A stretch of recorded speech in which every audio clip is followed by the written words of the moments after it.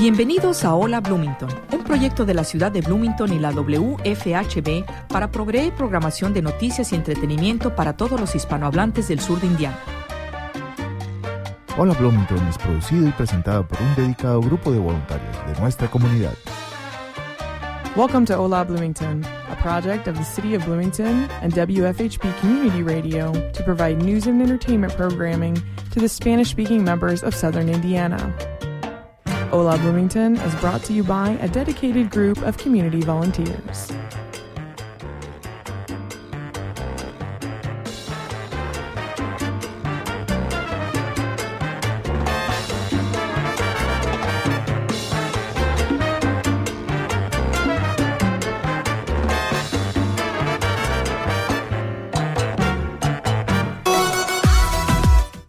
Muy buenas tardes a todos nuestros radioescuchas de Hola Bloomington. Les damos la bienvenida al programa de hoy, viernes 18 de agosto de 2017. Les habla María Auxi Viloria. Hoy en la tarde vamos a tener un programa bien ameno, bien interesante, de mucha información, con Armin Witt y Briony Gómez Palacio. Ellos son nuestros invitados en la tarde de hoy. Vamos a hablar un poquito primero de el tiempo de Bloomington. Este verano ha sido un poco suave, pero a la vez sí nos ha dado un poquito de caliente. Tuvimos unas semanas un poco más suaves la semana pasada, la semana antes pasada, pero esta semana ha calentado otra vez un poco más. Sí, definitivamente lo hemos estado sintiendo un poquito. Sí, un poquito, aun cuando el verano de verdad no ha sido tan caliente como otros años que es más fuerte el calor, pero sí, esta semana calentó un poco más. La semana pasada creo que era que estabas hasta amaneciendo con frío y en las mañanitas tú sentías el frío, así, ay, sabroso. Esta semana, no, ningún frío. Siendo que venimos de Austin, Texas, este verano se siente un poquito como invierno hasta cierto punto, ¿no? Porque estamos acostumbrados a temperaturas de 100 grados. Okay. Pero bueno. no, sí hace calor. Sí. Pero esta semana sí se siente. Sí. Bueno, bienvenidos a los dos. Bienvenidos a Hola Bloomington, bienvenidos a Bloomington también, ¿verdad? Muchas gracias. Muchas gracias. La verdad es que venir desde donde ustedes vienen a esta zona van a notar mucho más el cambio a partir de octubre en adelante. Allí van a notar mucho más el cambio en la temperatura. El frito que viene es sabroso. Sí, bueno, Pero pasamos 10 años en Chicago y en Nueva York. Entonces ya saben lo que es bueno. Nos hemos olvidado del frío un ratito, pero le tenemos ganas también. Y sobre todo ver lo que es un invierno por medio de la mente de los niños, que más allá de estar en el metro y yendo y viniendo en las grandes ciudades que se ven afectadas por el clima, aquí parece que va a ser más o menos en ese sentido. Sí. Cuando hay, bueno, yo tengo 11 años y lo he vivido solo una vez. Un día en diciembre cayó una nevada muy grande y era como 1 metro o más de 1 metro. Wow. Y no podíamos salir. Entonces ese fue el día, todo el mundo se queda en casa, aquí no hay trabajo, aquí no hay colegio, aquí no hay nada. Si necesitan una emergencia o tienen una emergencia, llamen a 911, pero no salgan. Y fue así, tal cual. Y hay días también en que no es tanto la nieve, sino el frío tan intenso que te dicen no colegios. Los niños quedan en sus casas y el trabajo, algunos salen a trabajar, muy pocos, porque el frío es muy, muy fuerte, de verdad, que es como que te quiebra, ¿no? la piel. Pero en realidad es unos meses. Después viene otra vez que va bajando, viene la primavera que es bonita. Y Bloomington es muy lindo. Sí, se van a sentir bien, bien chévere, pero vamos a hablar un poquito así de ustedes, de dónde vienen, de dónde son originarios los dos. Originalmente somos de la Ciudad de México, del DF. Los dos crecimos en el DF y en los últimos, después de habernos mudado con nuestras familias algunas casas, resulta que vivíamos a 5 minutos aparte, pero el uno del otro. pero no nos conocíamos. Fue hasta que nos conocimos que nos dimos cuenta de lo cerca que vivimos. Entonces seguramente en algún momento nos vimos en la calle, pero entonces sí, venimos de la Ciudad de México. Nuestras familias, nuestras dos familias siguen en México, entonces vamos a visitar regularmente. Sí, 2-3 veces al año vamos para allá. En Navidad, en el verano llevamos a las niñas un mes por lo menos. Qué que bueno. pasen tiempo con los abuelos. Y pues, viviendo el México de nuestra infancia, ¿no? Hasta cierto punto, yendo a los parques, yendo a los diferentes lugares con los que nosotros crecimos, que queremos que sean parte de su infancia también. Exacto. Y después del colegio, después de la universidad, Brian se fue... Sí, primero yo me fui a Atlanta a estudiar a un lugar que se llama el Portfolio Center, a estudiar diseño gráfico ahí. Es un programa muy intenso donde te meten los 4 años en 2 años, básicamente. No hay verano, no hay nada. Tienes 2 semanas de vacaciones aquí y allá 4 veces al año. Pero es intenso. Y estando ahí, Armin acabó la universidad en México, y ya cuando acabó la maestría y tuvo su examen profesional, ya se mudó a Atlanta a seguir a la chica. Y porque Brainy fue mi única novia de toda mi infancia, de toda mi adolescencia.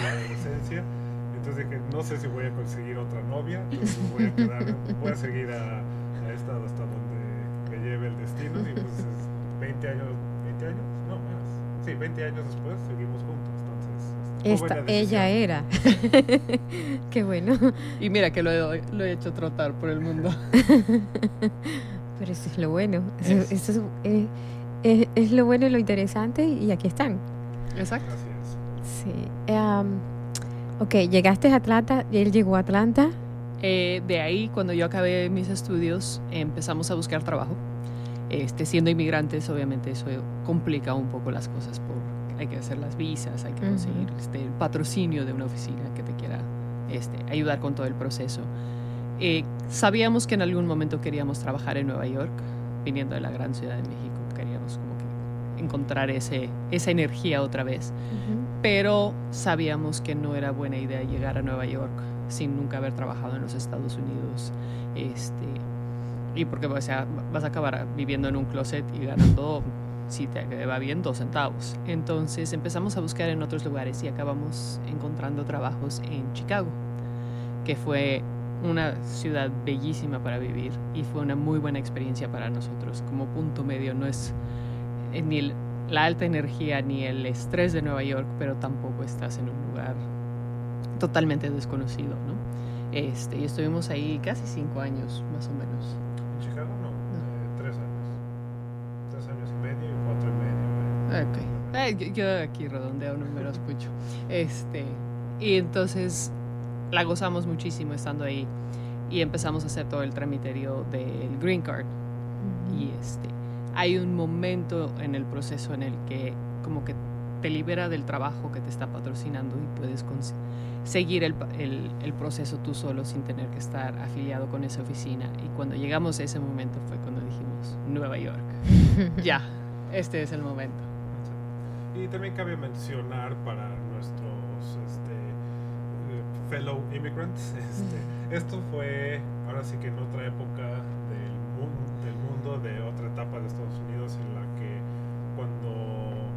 en el 99, cuando nos mudamos a Atlanta, que fue cuando empezó todo lo del internet, del .com, había muchas compañías que estaban contratando gente de la India para trabajar en todo lo que es la programación. Entonces tenía todo un sistema muy eficiente para dar visas de trabajo. Y o sea, a mí me dijeron, tú no te preocupes, después de que me ofrecieron el trabajo, me dijeron, tú no te preocupes, regrésate a tu casa, en 3 meses te avisamos cuando ya esté tu visa y te vienes. Nosotros pagamos todo, abogados, proceso, que es algo que hoy en día... Nosotros siendo la oficina, ¿no? Sí, nosotros siendo la oficina. Y era una oficina grande, entonces tenían el proceso. Pero hoy en día eso es casi imposible de encontrar. Entonces, parte por la que llevamos aquí tanto tiempo es... A mí no me fue tan fácil, pero como Armin, pero sí tuve que negociar un poco más con la oficina con la que me contrató, hasta qué punto y cuánto iban a aportar y qué tanto tenía yo que hacer por mi propia parte. Y por ejemplo, pero al mismo tiempo, comparado con lo que es ahora, me fue relativamente fácil. Sí, con la compañía que procesamos el Green Card en Chicago, el acuerdo fue yo pago la mitad, tú pagas la mitad y así estamos al parejo. Y pues entonces eso ya fue lo que nos permitió quedarnos y darnos más flexibilidad para encontrar o buscar otras oportunidades en Nueva York. Y entonces se mudan a Nueva York y ahí pasan unos años y después van a Austin. Sí. Estando en Nueva York fue cuando estábamos trabajando para diferentes oficinas y sabíamos que queríamos en algún momento tener nuestro propio despacho de diseño y al mismo tiempo estábamos empezando a considerar empezar una familia. Entonces yo me salí de la oficina en la que estaba y empecé a trabajar clientes freelance míos, con un poco con la ayuda de Arvin aquí y allá. Tuvimos también mucha suerte que el despacho del que yo me fui, por ejemplo, proyectos que eran muy chicos para ellos me los pasaban, porque teníamos una muy buena relación. Entonces eso fue una muy bonita manera de comenzar eso. Y incorporamos nuestro despacho estando en Nueva York. Nació nuestra primera hija Maya en el 2007 y aquí voy a hacer que Armin nos platique de su experiencia en ese momento trascendental. Sí, entonces yo estaba trabajando en una compañía de diseño que se llama Pentagram, que es considerada una de las mejores del mundo básicamente, y no es para presumir, es nada más eso es lo que era.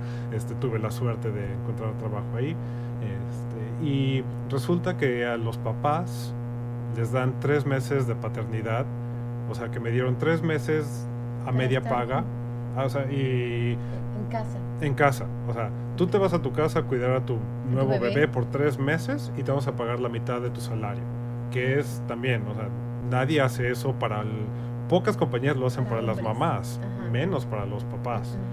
Entonces dije, pues bueno, me lo tomo. Estuve 3 meses en casa y a los 3 meses, ok, vamos de regreso a trabajar. Los próximos 10 años voy a estar en esta compañía que es muy buena y me da muchas oportunidades. Y al mes me di cuenta que no estaba ya disfrutando estar en una oficina de 8 de la mañana a 8 de la noche y nada más ver a mi hija, o sea, a una bebé de 3 meses que pues nada más chilla. No hace mucho, pero... O sea, chilla y hace popó, pero eso es lo que quiero ver. Quiero estar ahí, quería estar ahí el más tiempo posible. Entonces, como al mes y medio le dije a mi jefe, ¿sabes qué? No pensé que esto me iba a pasar, yo me quería quedar aquí mucho tiempo, pero mi esposa y yo vamos a empezar nuestro propio despacho, lo vamos a hacer desde nuestra casa para poder estar el más tiempo posible con nuestra hija. Y pues sí, me dijo buena suerte, lo entiendo. Pero sí, fue algo que no me esperaba en ningún momento. Yo pensé que iba a seguir, o sea, ganándome el cheque, siendo el padre de familia, pero no, o sea, en cuanto llegó la hija, pues se me hizo el corazón de malvavisco y tenía que estar en la casa. Y entonces empezaron ya esta nueva etapa que tienen ustedes. ¿Cómo deciden venir de Austin a Bloomington? ¿De dónde esa Bloomington, Indiana? O sea, sí. El país es muy grande, sí. ¿Ok? Conocen ciudades más grandes. ¿Por qué Bloomington, Indiana? Para entenderlo hay que regresar un poquito más en el tiempo, y es cuando dejamos Nueva York, fue porque nos dimos cuenta que tener una familia en Nueva York es difícil. Entonces nos fuimos a Austin, Texas, que es un lugar universitario, con mucho mejor clima, a pesar de que hace calor en el verano. Pero es mucho más ameno para familias, para que los niños estén corriendo en la calle, yendo de casa en casa. Las escuelas tienen árboles, tienen jardines, tienen espacios verdes que Nueva York no. Naturaleza. Yo pasé mucha de mi infancia en las montañas en el Estado de México. Entonces para mí lo verde es importante. Estando en Austin, la ciudad ha cambiado mucho. Ha crecido a una velocidad, creo que se ha casi duplicado en los últimos 10 años, una cosa así. Entonces nos gusta mucho lo que Bloomington ofrece, que es ese lugar universitario con increíble diversidad, con comida de todo el mundo, pero sin tener que ser un lugar donde estás preocupado de que tu hijo se vaya a casa del amiguito a 5 cuadras, ¿no? Es mucho más tranquilo en ese sentido. Ok, vamos a ir un momento a una pausa y ya regresamos.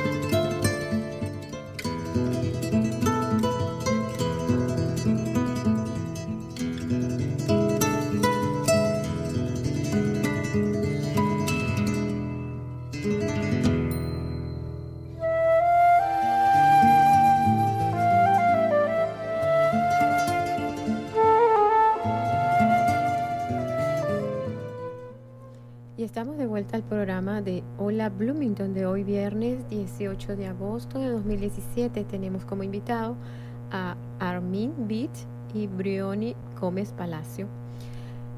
Briony, nos estabas hablando de lo de la ciudad de Austin, cómo creció rápidamente en pocos años y cómo están buscando algo diferente y lo ven en Bloomington. Pero, ¿cómo fue este conocimiento de Bloomington? ¿Tenían amistades, familia, habían venido?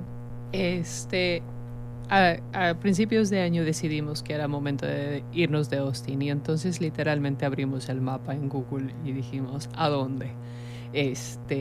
Cuando nos mudamos a Austin, el clima era una consideración, queríamos ya alejarnos del frío un ratito pero ahora nos abrimos mucho más a donde fuera. Y empezamos a hacer research y empezamos a investigar lugares donde tener familia, lugares donde tener tu propio negocio, lugares donde las actividades al exterior y no nos estaba saliendo necesariamente Bloomington, nos había salido un poco Indiana y estábamos de hecho considerando Colorado por algún momento cuando me recordé una amiga de Nueva York. Vivíamos en el mismo edificio y nuestras hijas nacieron el mismo día, que se fue de Nueva York un año después que nosotros y se fue a algún lado del Midwest. Luego se mudaron a California y regresaron. Y no me acordaba yo del lugar. Entonces le mandé un correo diciendo, ¿dónde es que vives? Porque veo que la pasas bien y regresas, ¿no? Entonces me contestó inmediatamente. Me dijo, no, estoy en Bloomington, Indiana y por estas razones. Y me volteé con Armin y le dije, te voy a mandar un email que te va a cambiar la vida, lo siento. Más bien, regresé de correr y Briony me dice, ¿qué opinas de Bloomington? Le digo, no sé qué es Bloomington.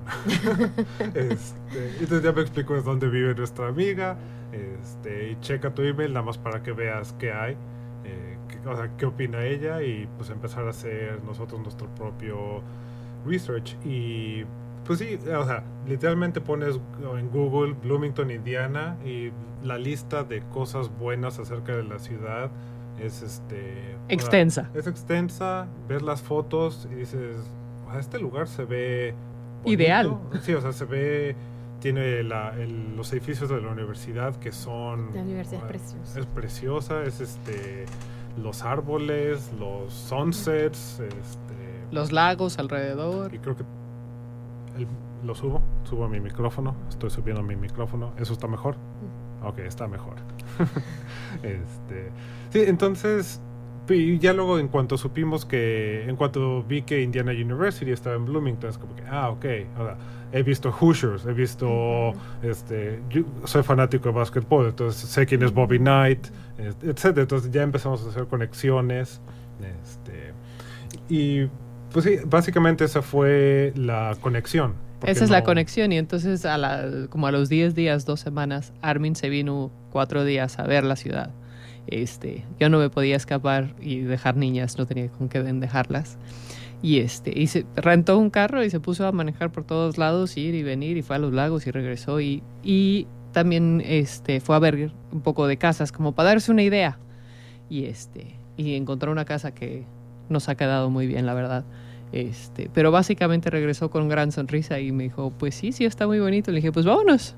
Entonces, cuando yo llegué en el verano, yo no había conocido Bloomington, lo cual ha sido gran chiste alrededor de nuestras amistades, que me mudé sin ver la casa, sin ver la ciudad, sin nada, pero dije, bueno, vámonos.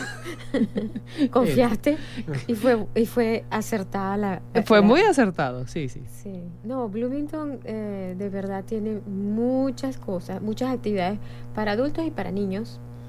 Muchos lugares que visitar, como dicen ustedes. Tiene mucha parte de cultura que lo tiene asociado a la universidad, pero también que se hacen actividades con la gente de Bloomington como tal. Ahora en septiembre viene, si les gusta la música, el Lotus Festival, que es más o menos entre el 18, 20, 23, algo así de septiembre, que se hace todos los años. Y lo disfrutas en familia también. Porque, sí. Entonces, tiene de verdad todo el año. En diciembre tiene actividades. Claro, son lugares cerrados por el frío, pero también las tiene. O sea, ya van a verlo por sus propias experiencias, Sí. que sí, creo que sí hicieron para vivir en familia la decisión más acertada. Sí, y una de las cosas también que nos interesaba mucho era que extrañábamos de Nueva York, era la diversidad. O sea, en Austin se promueve como una ciudad multicultural, pero no es tan multicultural. O sea, tiene cierto límite, no hay tanta gente de tantos países.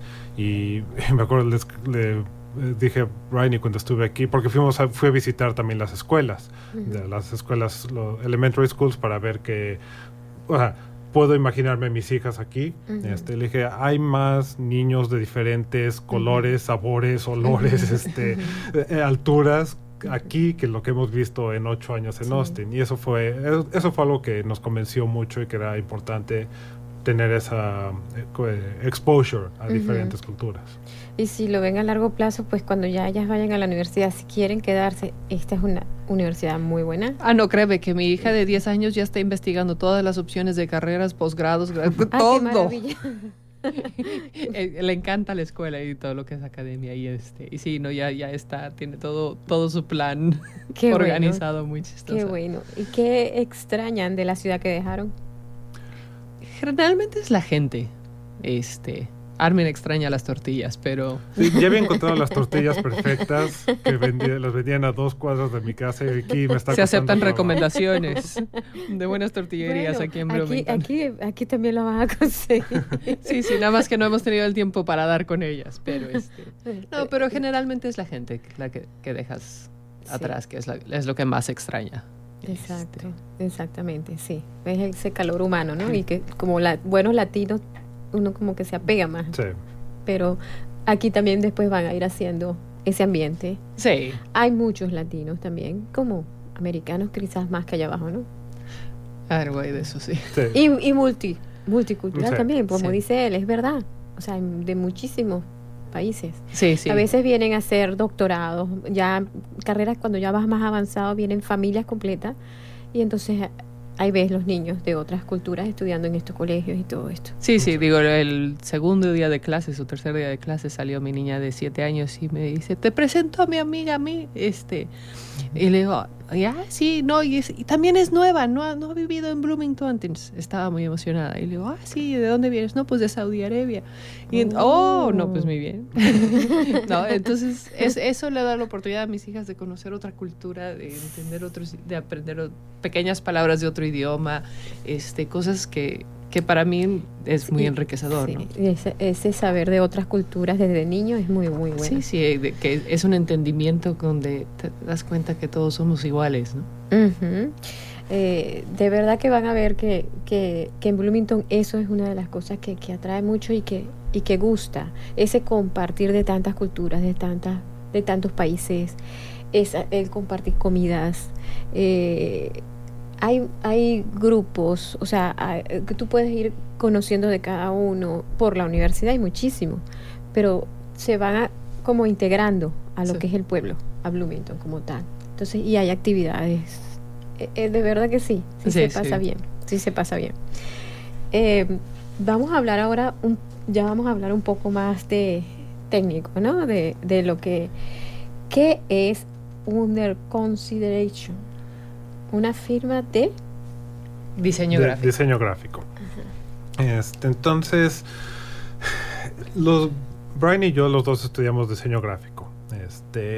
Lo cual cuando lo estudiamos te prepara para hacer logos, libros, empaque, websites, brochures, material corporativo, cosas así. En Atlanta, Chicago, Nueva York, trabajamos para despachos de diseño, trabajando para otros clientes. Y cuando nosotros empezamos nuestro propio despacho en Nueva York en el 2007, era el mismo modelo en el que trabajábamos para clientes, nos contrataban para hacer algún proyecto para ellos. Todo este tiempo desde el 2003, hemos tenido un blog acerca de diseño. Y ya hoy en día la palabra blog ya no se usa tanto porque es algo de los early 2000s, pero nosotros le seguimos llamando blog. Es básicamente una publicación de diseño que ha crecido bastante, tiene muy buena reputación en la industria, la gente nadie sabía quiénes éramos. Ya hoy en día, o sea, si estás en un evento de diseño y dices, lees la página de Armin y Bryony o sabes de Under Consideration, la gente sabe quiénes somos. Y todo esto ha sido por mantener esa página. Entonces, cuando nos mudamos a Austin de Nueva York, esto fue durante cuando se cayó la economía en el 2008. Y resultó, coincidió con que acabamos muchos trabajos de clientes. Entonces llegamos a Austin y de repente no tenemos clientes, no tenemos trabajo y todavía no habíamos vendido nuestro departamento de Brooklyn, entonces teníamos 2 hipotecas sin clientes en una ciudad nueva y ahora sí como que ¿qué hacemos? Entonces dijimos, pues tenemos que averiguar alguna manera de hacer dinero entre nosotros, o sea, por nuestra cuenta sin depender de clientes. Entonces ahí fue cuando empezamos a hacer nuestros propios proyectos, empezando por un libro para diseñadores de cómo hacer tu portafolio. Entonces un diseñador va con su portafolio y se lo enseña a un empleador para ver si lo contratan. Nos fue muy bien. Luego, basado en la página, en el blog, empezamos una conferencia en el 2010. Entonces nosotros organizamos esta conferencia que se llama Brand New Conference y es para diseñadores de identidad, branding, cosas de marca. El primer año llegaron un poquito bajo de 500 gentes. Sí. Y fue a Nueva York. Fue a Nueva York y fue un gran éxito. Entonces sí, dijimos, ok. Sí, bueno, pero hay que tomar un poco en cuenta que, digo, eso suena todo muy, muy bonito y demás, pero el lado que es importante y cabe mencionar es que básicamente pusimos todos nuestros life savings en esa conferencia y dijimos, o sea, o funciona o nos vamos a la bancarrota y buscamos trabajo en Gap o a ver en dónde, pero a ver cómo le hacemos. Pero fue como que un último intento de decir, vamos con todo. Entonces, una de las cosas que fue muy estresante en ese momento fue que usamos un sistema para vender boletos que se llama Eventbrite, que te lo facilita mucho, pero no te dan el dinero de los boletos hasta un día después del evento para proteger a la gente de que de hecho existe tal evento, ¿no? Para protegerse a todos. Entonces nos estamos gastando todo en pagarle al teatro, al catering, a todas estas cosas. Y pues básicamente es, o sea, lo que yo pensaba que era para la universidad de mis hijas, ahí va, y lo que era para la hipoteca del próximo mes, pues ahí va, y ahí va, y ahí va, y nos funcionó muy bien. O sea, nos la jugamos en grande, pero también salimos victoriosos, como quien dice, de esa, y entonces nos dio un empuje de decir, ok. La confianza de decir, ok, si haces algo en lo que crees y le echas todas las ganas, vale la pena. Sí, entonces esa conferencia ya ahorita la hacemos cada septiembre, y básicamente se ha vuelto nuestro principal ingreso. Nuestro principal modo de ingreso, o sea, es como hacemos la mayor parte de nuestro dinero al año y es a lo que le metemos a lo que le invertimos la mayor cantidad de tiempo, esfuerzo, energía, etcétera. Entonces, todo esto balanceamos mucho la conferencia con de repente sí hacer trabajo para clientes, con algunos otros proyectos que se nos ocurren, y ahí nos vamos. ¿Y cómo van atrayendo esos clientes? O sea, mucho es lo que le llaman el word of mouth, ¿no? Gente que va cambiando de compañía y nos sigue buscando, o gente que dice, oye, me gustó ese folleto que me diste, ¿quién te lo hizo? ¿No? Y entonces se van dando recomendaciones. Somos realmente malos para hablarle a alguien y decirle, contrátame. Porque y tratar de decirles por qué. Así el cold call, híjole, nos cuesta muchísimo trabajo, como que no nos sale natural. Pero ir conociendo gente y decirle, mira, te podríamos ayudar con esto, dándole una entrada o una solución a un problema que vemos que muchas veces la gente no lo ve, o no sabe, o cree que está bien, pero no da cuenta que podría estar mejor. No sé, por ejemplo, un restaurante que le va bien, pero si le decimos, mira, si cambias esto, podrías mejorar tu ingreso, y entonces por ahí es donde más conseguimos clientes, mucho de esas puras recomendaciones, o gente que vamos conociendo, más que tratar de ganarnos un cliente de la nada.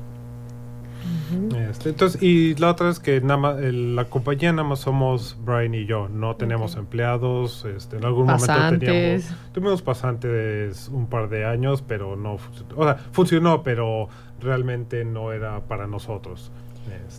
Porque también trabajamos desde casa, entonces para cada vez que mis hijas tienen público, pues van y buscan esa audiencia, ¿no? Entonces tener los pasantes en la casa ahí vienen las niñas a saludar a los pasantes y entonces le roban media hora de tiempo platicándoles de la escuela y no era productivo. No funciona así. ¿Y organizan o hacen eventos cada tanto tiempo o algo como también para que los conozcan o para... Cuando estábamos en Austin hacíamos un evento cada 2 meses para la comunidad de diseño, y eso ayudó bastante en el sentido de no es que necesitábamos ayuda, pero era algo que nosotros queríamos hacer para la comunidad, y a la comunidad de diseño le gustaba mucho que hiciéramos estos eventos en el que traíamos algún ponente, algún diseñador importante a hablar, a dar una plática, enseñar su trabajo. Y pues ahorita no, es algo que no descontamos hacer aquí. No estamos ahorita preparados para hacerlo, en el sentido de que todavía no conocemos suficiente gente que podría venir. No sabemos exactamente a quién deberíamos de invitar, ¿no? ¿Qué falta? En dónde podemos realmente aportar algo, porque traer gente que ha venido, por ejemplo, pues no tiene mucho caso, ¿no? Entonces necesitamos, calculo yo, por lo menos como 1 año de podernos dar una idea de bien cuál es la comunidad, cuál es el interés de la comunidad, y entonces igual y quizás retomar algo como lo que estábamos haciendo en Austin, que la verdad es que gozamos mucho de poder compartir las conexiones y la gente que conocemos de fuera y poderla traer a lugares como Bloomington, ¿no? Eso les iba a decir. La idea sería también hacer esto fuera de Bloomington, tener contactos con otras ciudades, con otros, estados. Sí, pudiera ser. Es algo que siempre tenemos como que las ideas de hacer muchas cosas, y es ir viendo qué oportunidades realmente se presentan y dónde podemos ser eficientes, porque como dijo Armin, nada más somos 2, y la parte del tiempo pues yo soy mamá también, ¿no? Y parte del tiempo él es papá, entonces tratamos de tener una vida bastante balanceada con las niñas en casa. Entonces es qué tanto nos podemos estirar sin comprometer ese poder equilibrio. Sí. Y por ejemplo, Bloomington, con lo poco ya más o menos que conocen, este trabajo de diseño que hacen ustedes, lo que están haciendo, puede ir dirigido a restaurantes, tiendas, hoteles, todo lo que es negocio. Sí, por ejemplo, nada más caminar en el square, de ver todos los restaurantes, ves los logos y dices, pues podría ser mejor, es algo a lo que podríamos aportar, y entonces puede ser de restaurantes hasta compañías chicas, medianas, grandes, por ejemplo Cook, que es la compañía, está Cook y Bash, que son muy grandes y ya tienen su identidad, pero de que podría estar mejor, de que podemos ayudar, entonces sí es un poco ver hasta en la parte médica.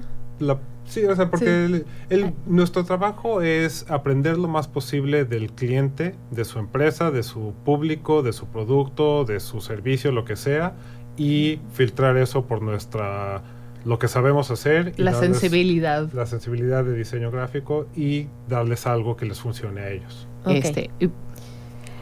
Vamos un momento, una pausa y ya regresamos.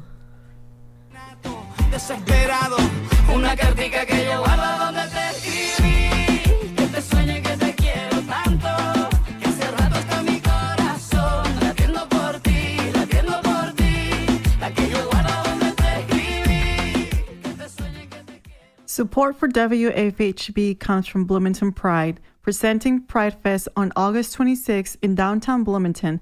The festival celebrates LGBTQ community and culture and features a pride rally, education, workshops, live performances, family activities, and local vendors. Details on Facebook and at bloomingtonpride.org/pridefest. Entre la gente, yo te quiero así y me gustas porque eres diferente.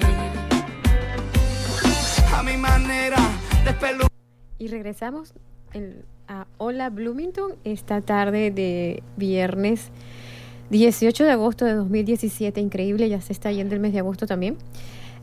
Estamos hoy en el programa conversando con Armin Beat y Bryony Gómez Palacio.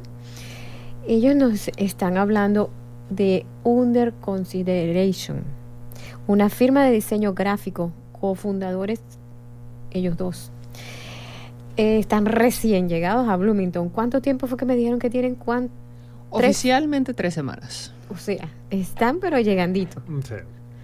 Más o menos ya han conocido algo así.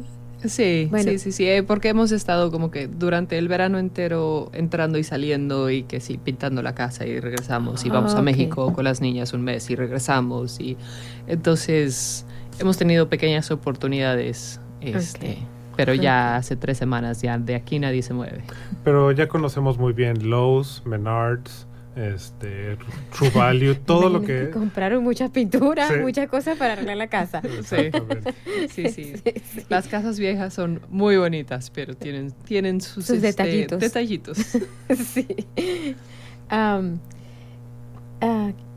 ¿Qué cosa? Bueno, yo creo que ya dijeron algo. ¿Qué o quién los motivó a hacer este negocio o esta parte personal, que ya no era una empresa? Ya un detalle bien grande, el detalle era el de la bebé, el querer Ujú. disfrutar a la bebé en todo momento. ¿Alguna otra cosa?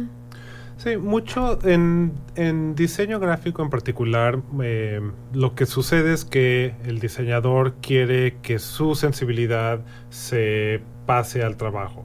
Y entonces cuando trabajas por una compañía generalmente tienes un jefe o 1 o 2 diseñadores de más experiencia, que son los que generalmente su trabajo es el que se acaba escogiendo por el cliente, lo que sea. Entonces muchas veces lo que pasa es que tú quieres hacer lo que quieras, o sea, tú quieres poder decir... Y no es porque a ti te guste el azul, es porque tú crees en la solución que estás desarrollando.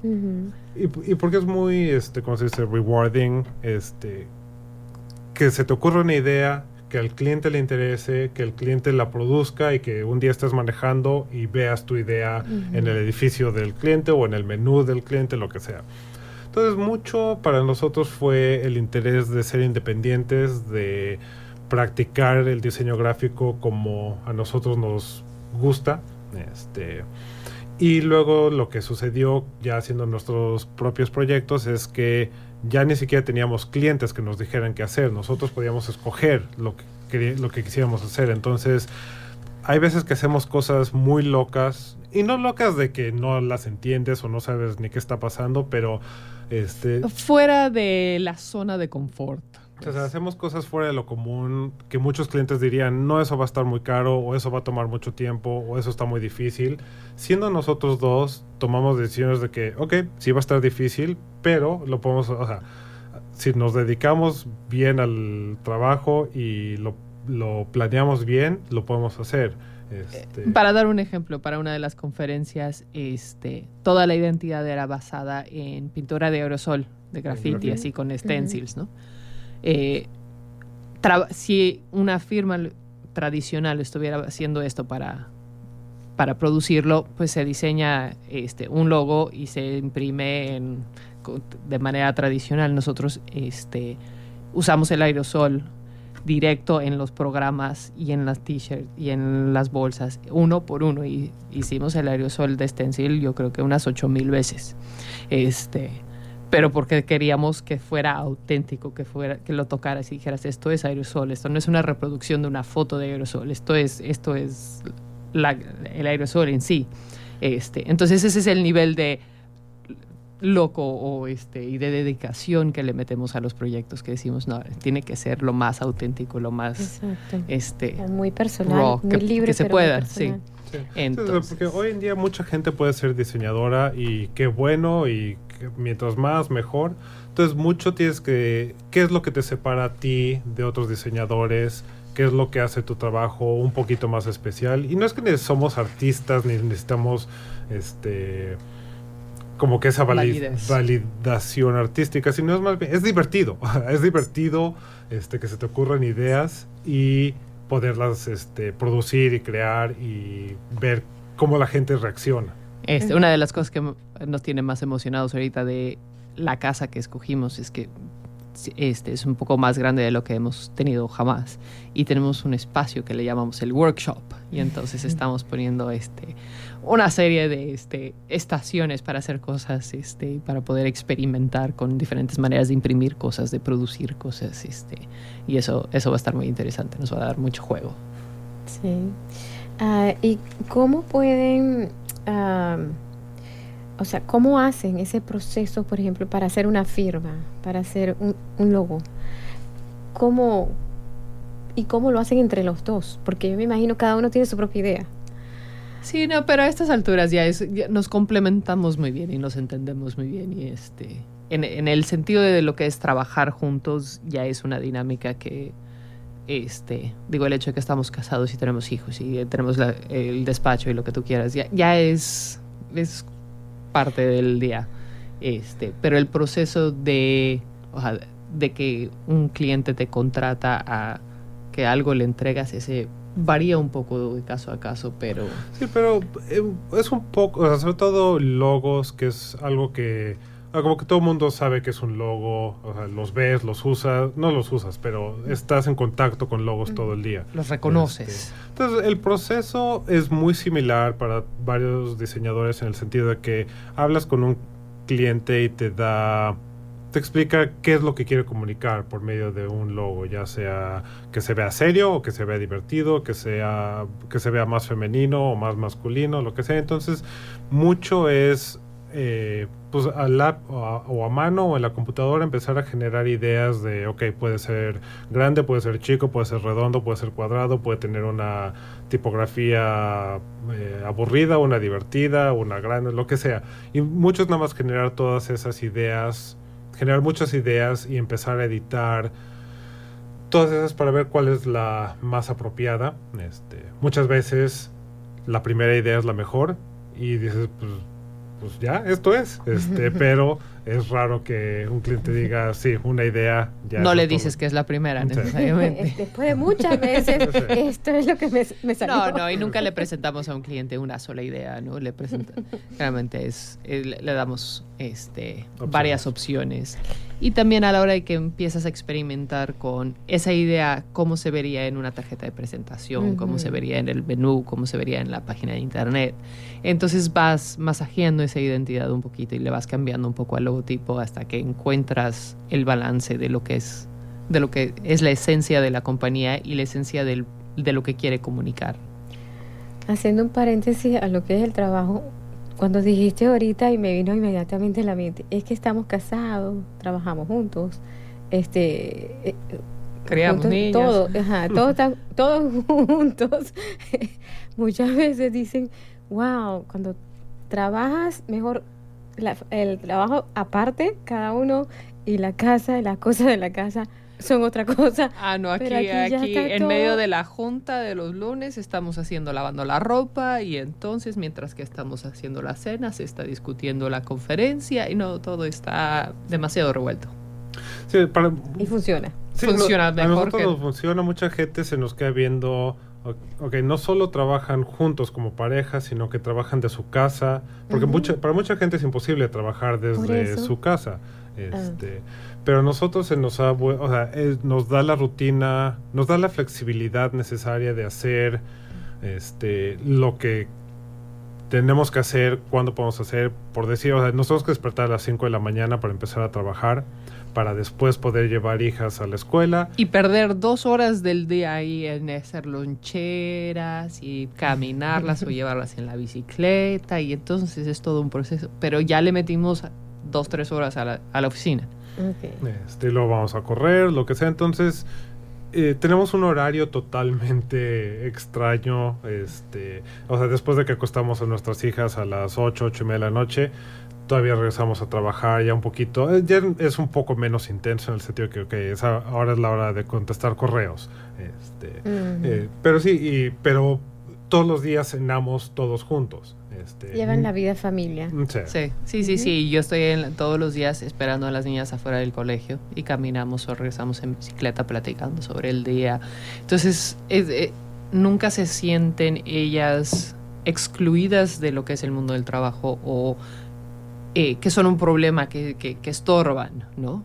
Sino que son muy partícipes, conforme van creciendo nos van ayudando más y más. Por ejemplo, en la oficina son hasta cierto punto medio pasantes, organizan, ponen las cosas en orden alfabético, separan cosas por colores que se tienen que separar, cosas así, ¿no? Detalles, pero se sienten partícipes y eso les gusta mucho.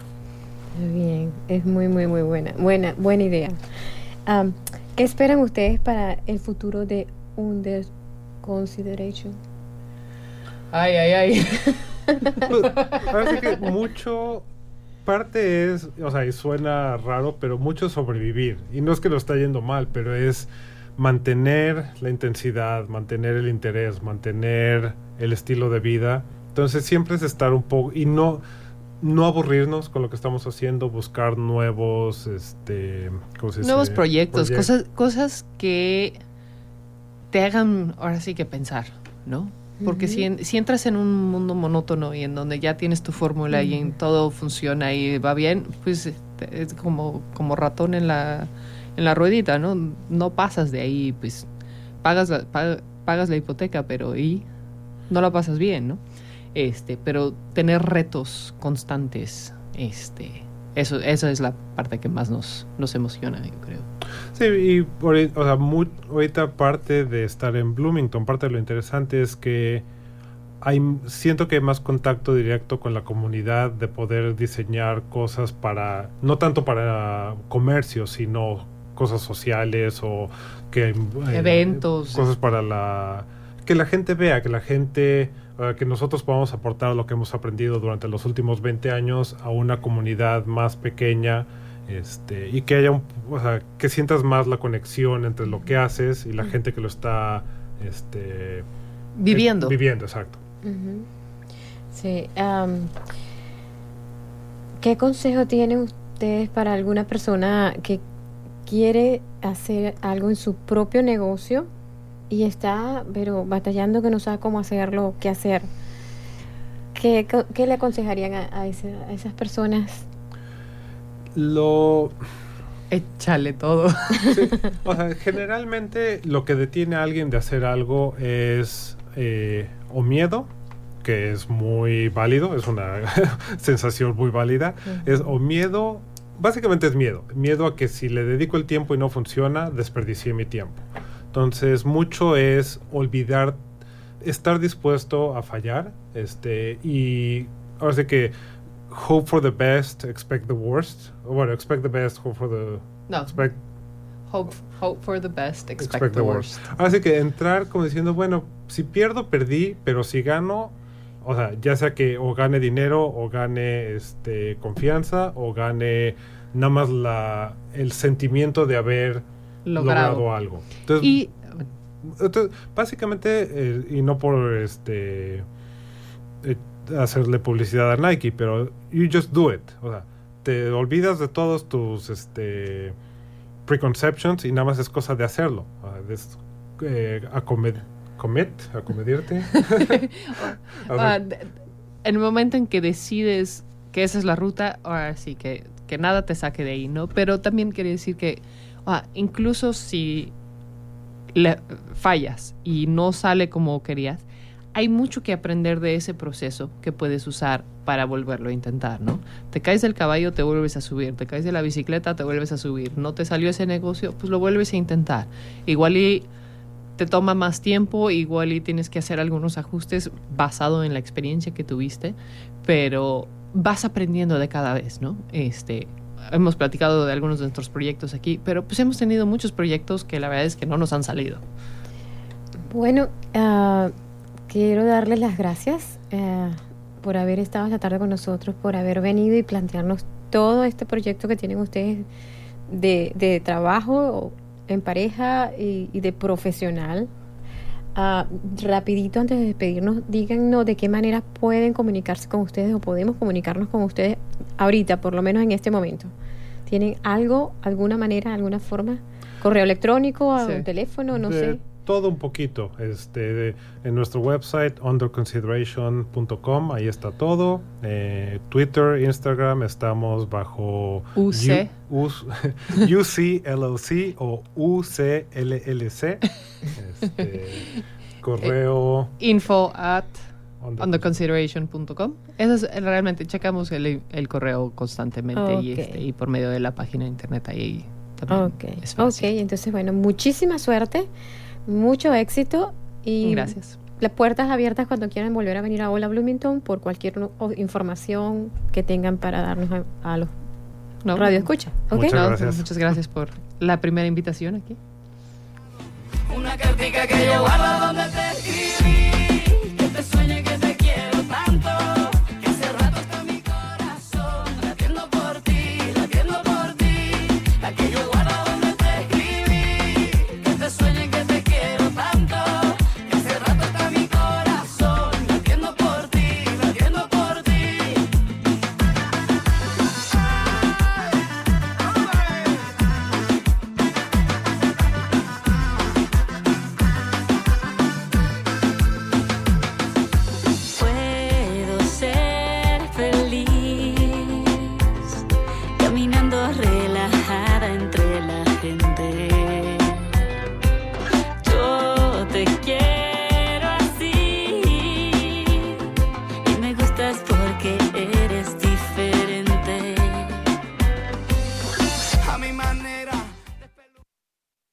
Y regresamos a Hola Bloomington, ahora con los anuncios de esta semana. Si cree que ha sido discriminado en vivienda, empleo o alojamiento público debido a su raza, religión, color, sexo, ascendencia, discapacidad u origen nacional, estatus de veterano, estatus de vivienda, orientación sexual o identidad de género, comuníquese con la Comisión de Derechos Humanos de Bloomington al 812-349-3429. La Comisión de Derechos Humanos de Bloomington investiga las quejas de discriminación sin costo alguno. Si no habla inglés, puede llamar al 812-349-3860 y habla con Josefa para solicitar un intérprete y hacer una cita. Estimados padres del Club del Ajedrez, la próxima sesión será el domingo 13 de agosto de 1:30 a 3:30 en nuestras habitaciones regulares abajo de la MCPL. BISCC es una organización sin fines de lucro para jóvenes de 12º grado, entusiastas del ajedrez, interesados en el ajedrez competitivo y la construcción de habilidades, actividades para reuniones. Lecciones impartidas por el entrenador del ajedrez experimentado, juegos de escalera de ajedrez competitivo, juegos de cojugadores invitados calificados de la comunidad de ajedrez de Bloomington.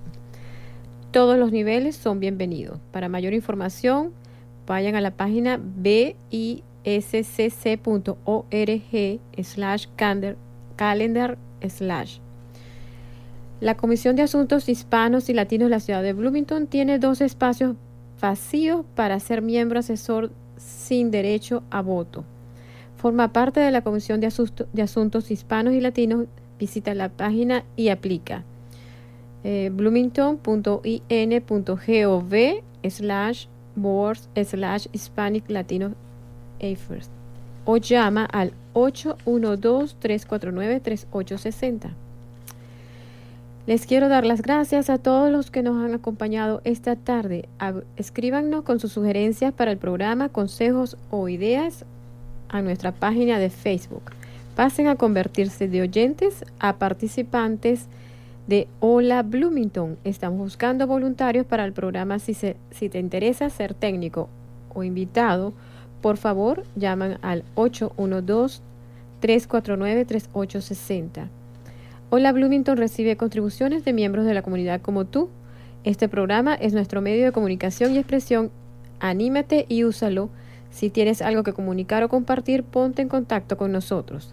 Si usted o algún conocido se perdió el programa de hoy, lo pueden encontrar en nuestra página de Facebook o en la www.wfhb.org.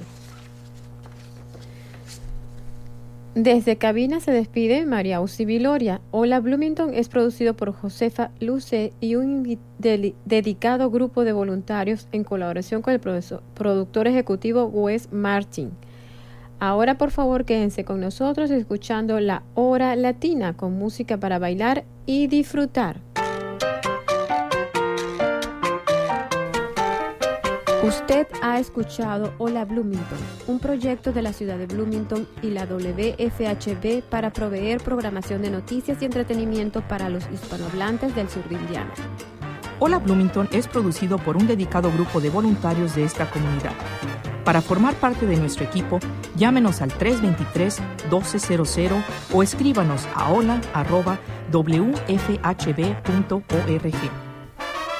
You have been listening to Hola Bloomington, a project of the City of Bloomington and WFHB Community Radio to provide news and entertainment programming to the Spanish-speaking members of Southern Indiana.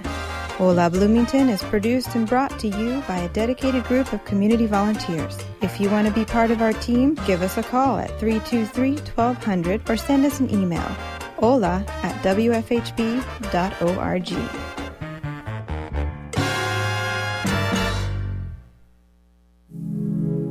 Hola mi amor, vengo acompañado de igual. Nicky Jam. Let me holler at you for a second. Uno de nosotros es de barrio fino, un tipo muy real.